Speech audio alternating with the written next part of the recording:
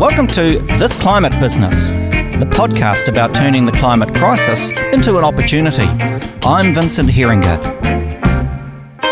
Every week, I talk to entrepreneurs, investors, and experts about what they're doing to solve the climate crisis and get New Zealand down to zero emissions by 2050 or sooner. This Climate Business is brought to you by Podcasts New Zealand. Last week, Auckland councillors voted in support of the Auckland Climate Action Plan, a bold commitment to reduce emissions by half by 2030.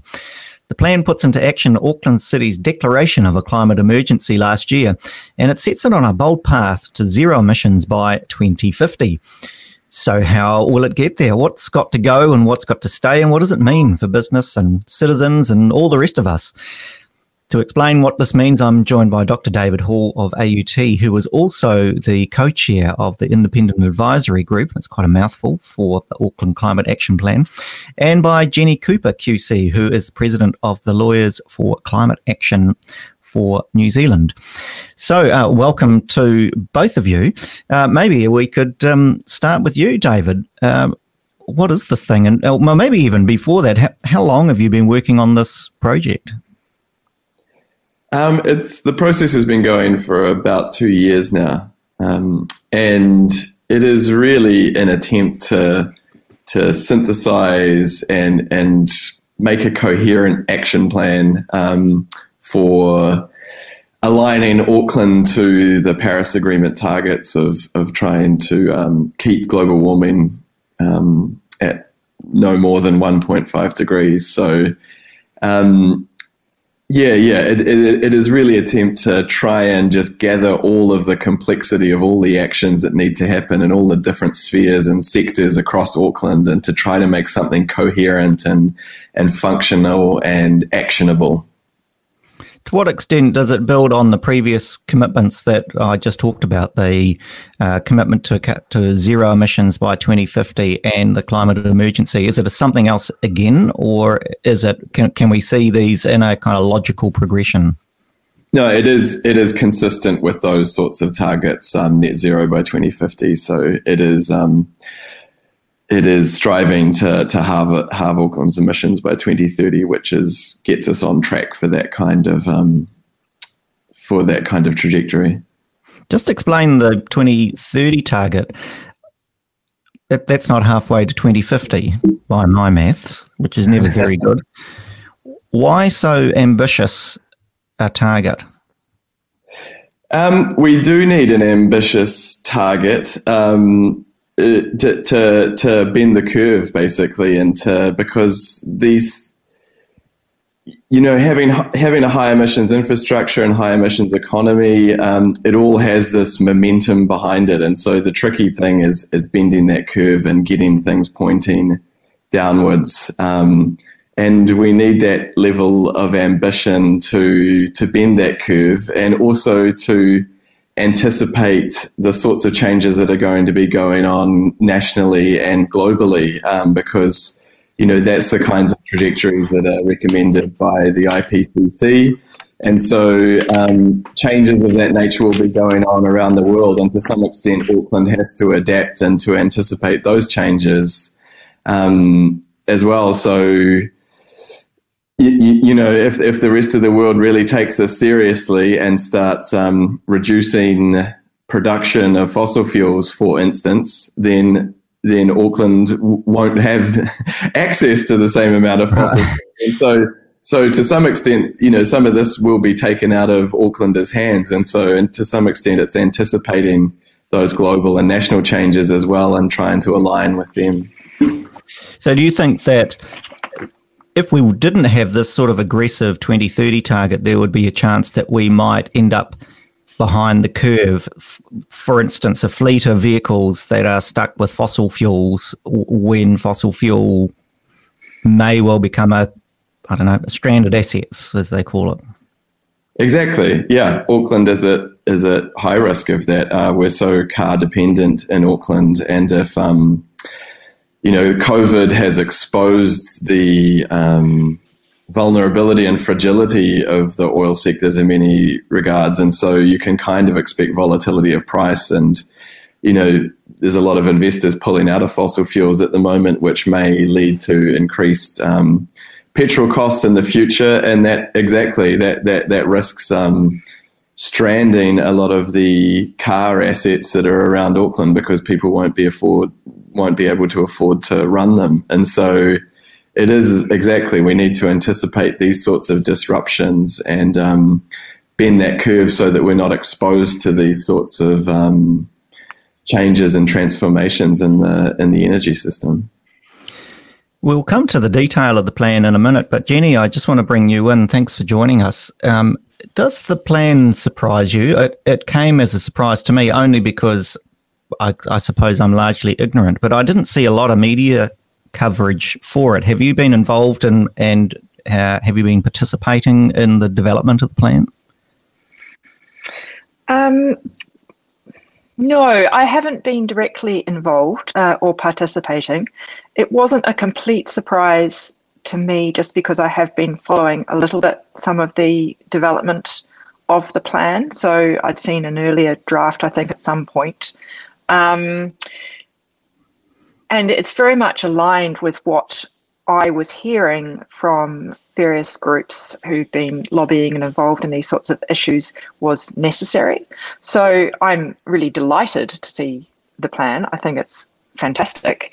And it says a lot of the things that it needs to say. As David was saying, if we're going to get Auckland and the rest of the country on a trajectory to zero carbon by 2050, or even sooner than that, really we need to make really substantial cuts by 2030 to stay on track with the Paris Agreement targets. And this is exactly what needs to happen. So I think it's a fantastic plan. And so in that sense, it's not a big surprise. What is really exciting about it, though, is that it is actually one of the few documents I've seen that really recognises the scale of what needs to be done. So that's terrific. It does seem ambitious, David. The council have supported it. What has to happen next in terms of getting public support and business support? Because the implications for the city are quite profound. So let's just talk about the politics of it for a minute. What happens next after the celebrations? I don't know if there was any champagne clinked, but it felt like a kind of possibly even a Paris moment for the city. But tell us what happens next. Well, the big challenge is putting it into action. I mean, that's the great challenge at all levels, whether it's the international level or the national level or the city level. These targets get made and plans get mooted, and then unfortunately, there's been a history of not putting that into practice. I mean, we only need to look back to the low carbon plan that the previous Mayor Len Brown signed off on, and that had targets of reducing emissions by 40% by 2040, and nevertheless, Auckland's emissions increased ever since that plan was set. So obviously, there's a challenge there. As for support, I mean. There is majority support among Aucklanders. There is support among businesses as well, because, as you know very well, Vincent, a lot of businesses are getting their heads around this and understanding the material risks of climate inaction, both in the sense of leaving themselves vulnerable to climate impacts and also just being a laggard in the way that the economy is shifting towards a low emissions economy. So I think the support is there, but again, it's this problem of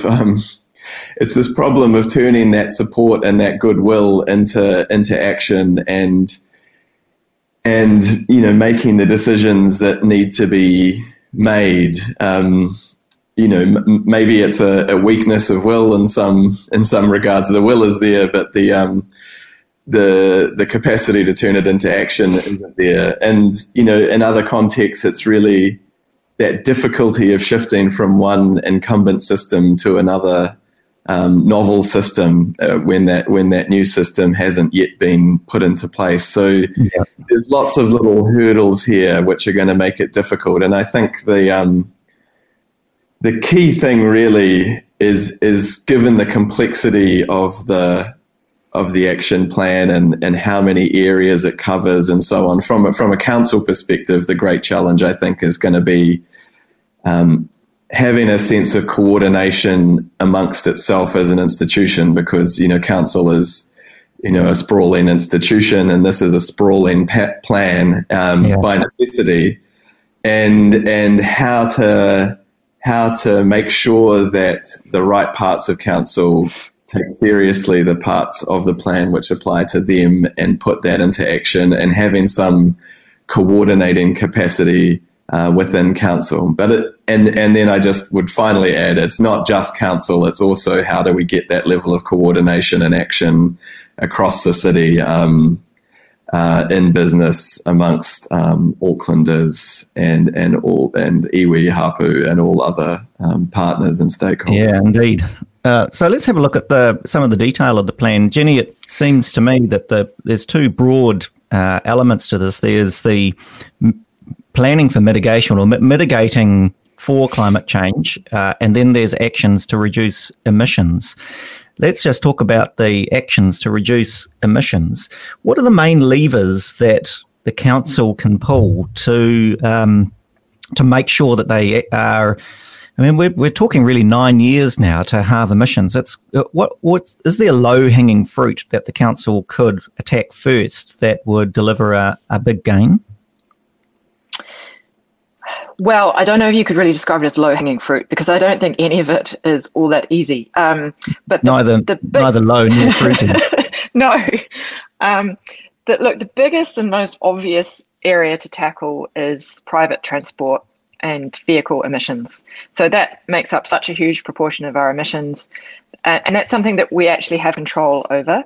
And taking out those emissions doesn't mean they move somewhere else. We're actually reducing overall global emissions if we reduce those. So that's the obvious place, I think, to focus on, and it's where indeed the council in this plan they are directing a lot of their focus. What does that actually mean in practice? I mean, that sounds like as a bold and confident Auckland driver, it sounds like my behaviours are going to have to change. Well, they are, I'm afraid, Vincent. What? Yes. But look, nobody asked me. And this is what I love about this plan. It's not shying away from the fact that to achieve our environmental goals and our emissions reductions goals, we're going to have massive system change. And transport is probably the most obvious example of that, and where every Aucklander is going to be most affected. But we have to have the vision for that, and then we have to essentially, both operationalize it, but also sell it to people. And we've all had the experience during the lockdown of less traffic on the roads and much more walking and cycling. And, it sounds a bit like I'm, in my little bubble, but, there's a lot of benefits to that. So we have to sell the benefits to people. So to reduce transport emissions, obviously what we need to do is we need mode shift. We need people to get into more public transport. We need people to be walking and cycling, and we need huge uptake of electric and low emissions vehicles. I mean, that's the only way we're going to be able to do this.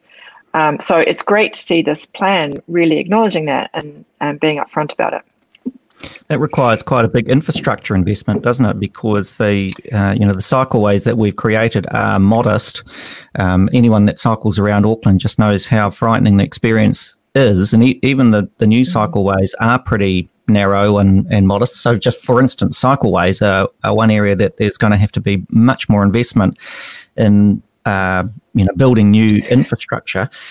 Is that likely to happen given the COVID situation and given the crisis, the financial crisis the council is facing? Well, I'll jump in and answer that. So on two levels. On current planning, no, it's not, because we've seen the emergency budget take funding away from some new proposals.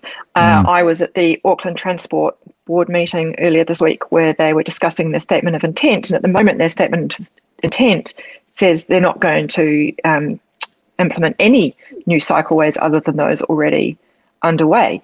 So at the moment, no, that's not happening. Can it happen despite the fiscal constraints that we're under post-COVID? Yes, it can, because actually building cycleways is far cheaper than a lot of other interventions. So I would say that actually it's a relatively low cost. And so when you talk about low-hanging fruit, I think improving cycling infrastructure and walking infrastructure is actually probably the closest we get to that. David, from your point of view, the changes to the transport network, we've just talked about cycleways and public transport and so on. One of the big systematic changes that has to happen is a shift to an EV fleet. What has to happen for EVs to become a logical and an easy choice for Aucklanders to make? Well, this is a tricky area, especially from a council perspective, because there's not necessarily so much that council can do in this regard, except to, encourage, in some regards, indirectly through, various incentives, such as parking options and so on. But a lot of that kind of shift may sit elsewhere. At the national level, the government has been exploring vehicle emission standards and fee baits, both of which have stalled in the in government and sort of haven't advanced in the policy process under this term. But some of that transformative change might sit there, and so council's role might well be one more of advocacy. I mean, it has greater control over things like public transport, and I think electric buses is an obvious. I actually think of that as a low-hanging fruit as well. I mean, there was a discussion about this in the Environment and Climate Change Committee where the plan was passed unanimously. But some of the councillors did worry about the cost of electric buses because at the upfront level they are so expensive. But it was pointed out by council officials, that over the life cycle analysis they are much, much cheaper because they're relying on cheaper electricity, and there's also lower depreciation. They don't need as many replacements of parts and so on. So that's something council can influence much more strongly. The EV question is a little more challenging for a council. I see also in the plan, there's a commitment to start purchasing electric buses from 2025, which that's 4 years away. Why isn't that sooner? Well, I mean, this makes me put my climate finance hat on and say that we could do it. We could do it tomorrow if we really wanted to. I mean, it's just a matter of raising the cash, and there should be there are investors who would be willing to put their money into this kind of arrangement, especially because the economics stack up so well on the over the life cycle, and that there's obvious cost savings which could be monetized, especially in the form of a bond. So I think it's just a matter of packaging that up in a way which makes sense to CFOs and other people who need to sign off on the financials of this sort of thing. The other levers or the other items in the plan that listed as delivering this, planting trees, 1.5 million trees over the next 3 years. David, I know that you're a forestry man. Where are those trees going to be planted, and what kind of trees are they? So the key focus for urban forests is under the Urban Ngāhere strategy, and that identified through the kind of LiDAR analysis of Auckland's canopy cover that some parts of Auckland has far less vegetation and trees than other parts. So the focus really for council is to start to get more trees planted in those places that have like where? less trees. There's a very broad pattern that in the south of Auckland and in the east, because these were areas that were once orchards and so were cleared of forest and have since had buildings put on them, but not other kinds of trees. So, and so these areas, they miss out on the benefits of having urban trees around them, which I think during lockdown those benefits became more apparent to anyone. Having trees around you is a sort of a source of solace for people during a difficult time, and there's also all sorts of material benefits from having urban trees in regards to stormwater control and air quality and so on. But I would add that what became very apparent at that committee meeting, because of the mature trees being cut down in Avondale, that that a lot of the meeting, or a portion of the meeting at least, was discussing those benefits of having mature trees. So because the benefits of them are multiplied when they're large and mature, and so losing mature trees is a major problem in this regard. And so it's not just about getting new trees in the ground; it's also about protecting those large trees which have survived thus far. It really highlights the difficulty of these two imperatives. On the one hand, we want to retain trees. On the other hand, we want to build houses. I know that section. Actually, I drive past there to drop my daughter at saxophone lessons every week. It is a beautiful stand of trees, but it's in an area where there should be intensification of housing. These are interesting conflicts, Jenny, and I noticed that one of the items in this action plan is reviewing the Auckland Unitary Plan. Do you have any thoughts about how we balance the need for climate action, but also the need to intensify and continue to build at pace housing for Aucklanders? Well, yeah, that's the challenge, I guess. If you could just fix that would be great. What I think that issue does highlight is something that I personally think this plan deals with really well, which is the fact that all these issues are very multifaceted, and they involve balancing lots of different factors, and they involve lots of stakeholders. So when you're talking about development, this plan has to work alongside the Unitary Plan, the Resource Management Act, the Building Code. There's a whole lot of things going on which all contribute to the type of development that we get. And some of those things at the moment aren't really helping us to deliver the objectives that we want. So, so there's a recent example, of course, is there's just been a change in relation to the permitted height of buildings. So obviously, if we allow taller buildings to be built, that allows greater intensification on a smaller area, which, all things being equal, you would hope would leave more room for the trees. So maybe the particular part of land in Avondale that has those trees on, maybe that gets left as it is, and the next door section gets a taller building on it. So those are the kind of trade-offs that we need the right planning laws to enable those to be made. And it's not simple, because that's not really the way. It's not, these laws they take a long time to develop. They have a long legacy. It's not easy to change them.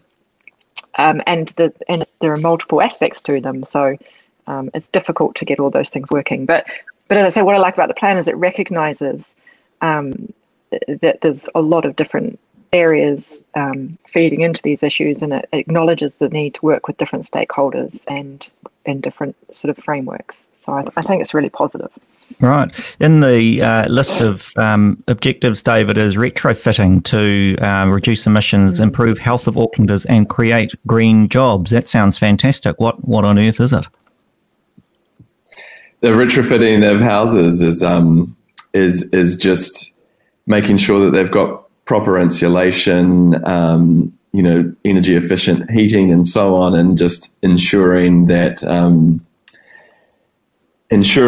they deliver on that promise of having warm, dry homes for Aucklanders, and that, of course, has all sorts of health benefits. So this is a great example of where climate action and sort of social action intersect and overlap and complement one another, and it even also complements, our pandemic response.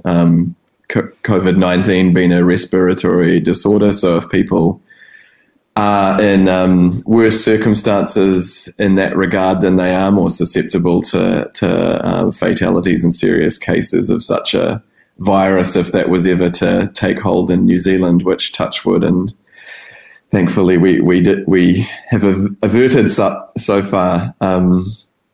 So yeah, and this goes to your point around the budgetary constraints of council. The sort of debt instrument I described earlier is constrained by the debt ceiling, and then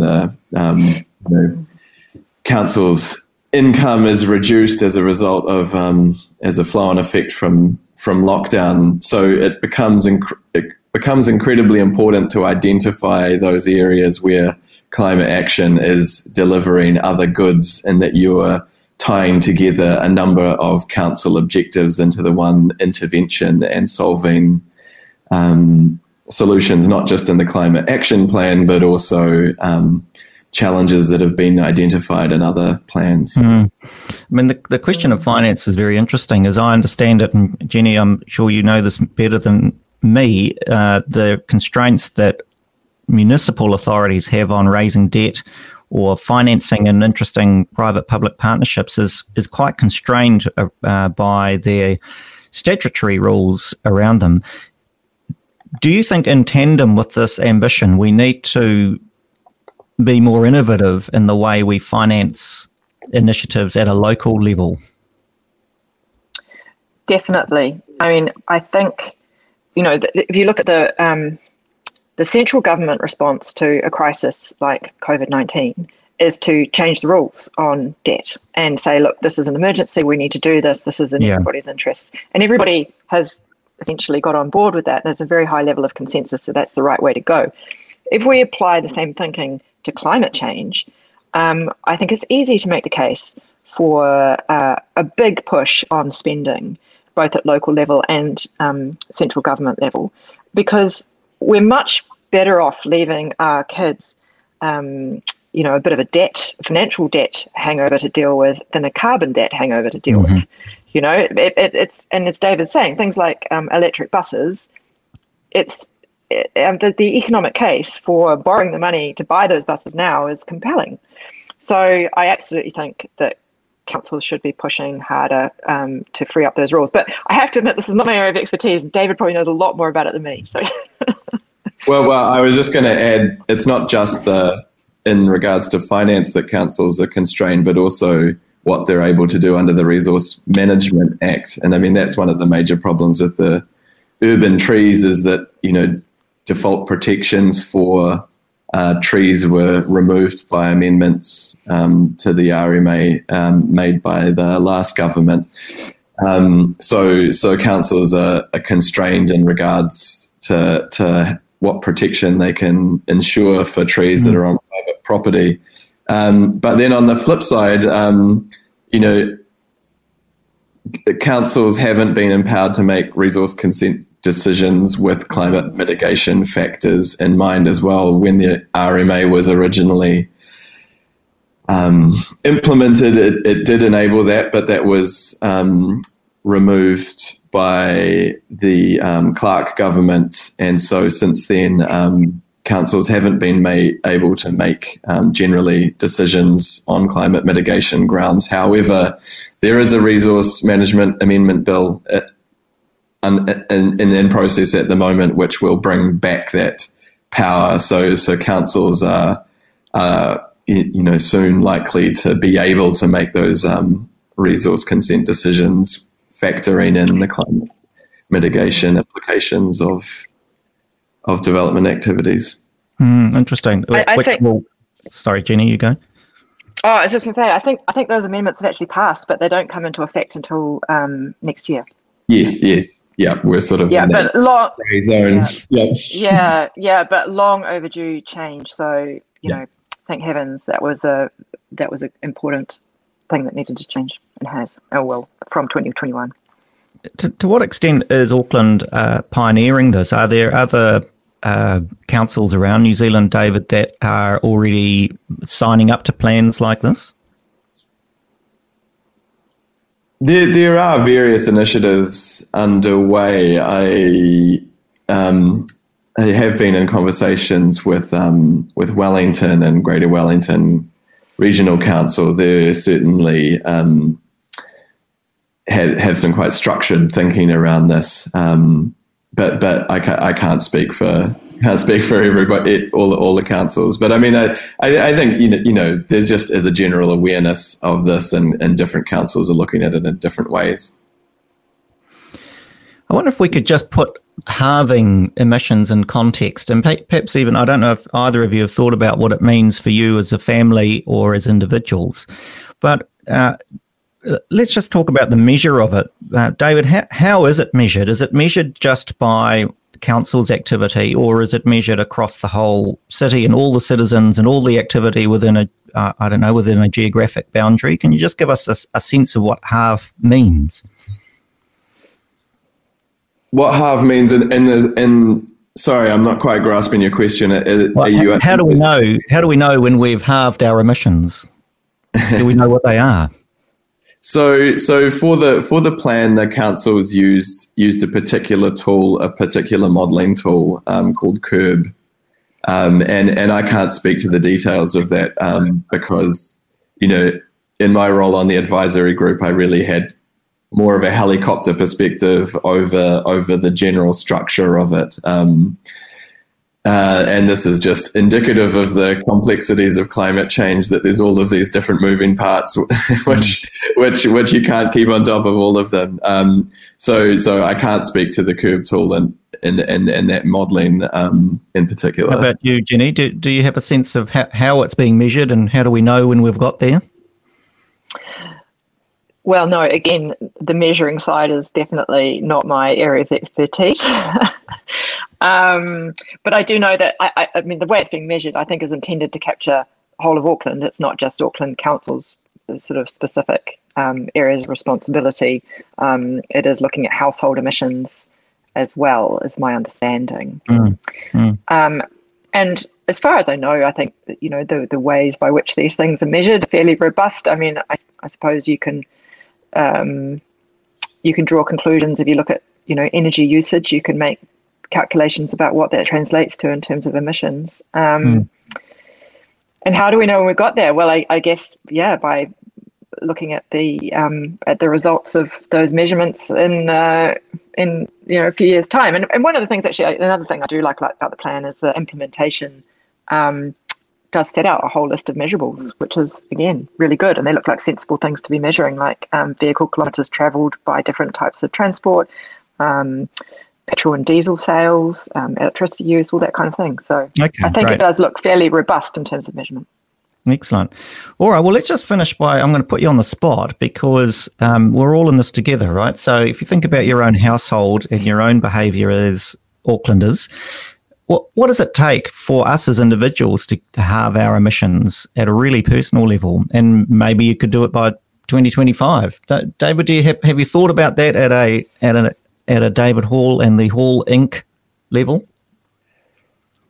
I mean, my answer to this is always just that everybody has their own role to play and their own contribution to make depending on where they are and what their roles and responsibilities are. You can't expect, some people have leadership roles and they're, making investment decisions which will have implications for decades ahead, and they have different sorts of responsibilities to someone who is, working a 9-to-5 job and trying to wrestle with Auckland's transport system to get to work from an outer suburb, So I think these choices are all quite individualized, and we need to recognise that and find ways to act which fit with where we sit within Auckland.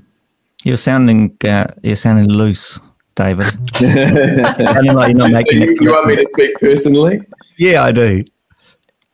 When you're on the committee, we're all going to be held to account at some point. How about you, Jenny? You can think about it, David, while Jenny... I catch the bus to work, and so, those buses are diesel buses, so the more I lobby and come up with solutions to turn those buses into electric buses as soon as possible, then that'll take a big chunk of my weekly emissions out. So if you want a real concrete example, there you go. Yeah. How about you, Jenny?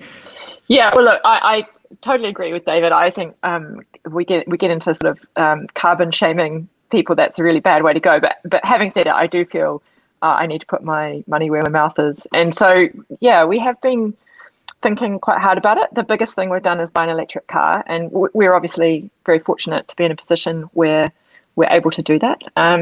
So that's been fantastic, and probably the biggest thing that's changed our emissions. So my partner drives that to work, and I take the ferry. The kids ride their bikes to school mainly, or take the bus. Fantastic. So just on an individual level, it's but I can see the challenges of this, because when they talk about retrofitting houses, we have gas, hot water, and even our house is not fully insulated, which is terrible.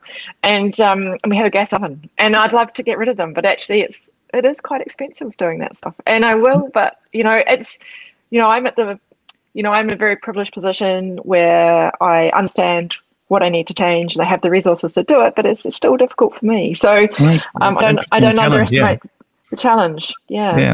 I mean, we had a similar situation at a really personal level.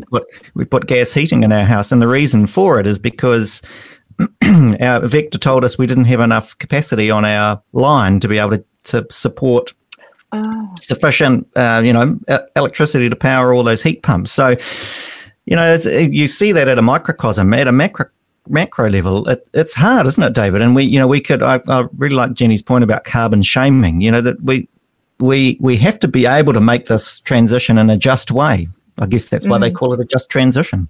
We do, and equity was really built into this plan. That was a major consideration for the plan, and something that councillors are highly attuned to, because it's their they're representing those communities which are facing the impacts of climate action in a different way. And I just want to, just before we wrap up as well, this is just a point as well, that at the committee meeting, the representatives from the Mana Whenua Kaitiaki Forum were also present there, and they mentioned that this plan was unprecedented. That was the word that Johnny Freeland used in regards to the engagement with Mana Whenua as an effort for council to undertake a plan in a kind of co-governance model. So the Mana Whenua Kaitiaki Forum was heavily involved from the start, and came up with their own framework, which sort of overlaid and kind of provided a holistic context for the whole plan as a whole, and especially teased out the aspect of well-being and the Māori of people, and Mana Whenua and other people who live in Tāmaki Makaurau. So council did a great job in this particular plan to reach out and to fulfill its partnership responsibilities, and that was acknowledged and recognised by Mana Whenua. So, hats off to the council team in that regard. They've pulled together a lot of really complicated planning and policy issues, and engagement with the public and business stakeholders, and Mana Whenua, and also Rangatahi, the Māori youth leaders, and managed to turn all of that complexity into a coherent plan. Oh, that's great to hear. Well, what a great place to wind up. I look forward to seeing the plan in action, and all the best for those on the council and implementing it, and us as citizens. So Jenny Cooper and David Hall, thanks for joining us today on This Climate Business, and we'll see you again, no doubt, very soon. Thanks for listening to This Climate Business. I hope you enjoyed the program. There are more episodes as well as notes and blogs on our website, thisclimatebusiness.com. I'm Vincent Heringer, and if you know someone who deserves to be interviewed on our show, email me, vincent@thisclimatebusiness.com, or find me on Twitter, vheringer. That's 2 E's, 1 R. Meanwhile, I'll be back same time next week. E noho rā.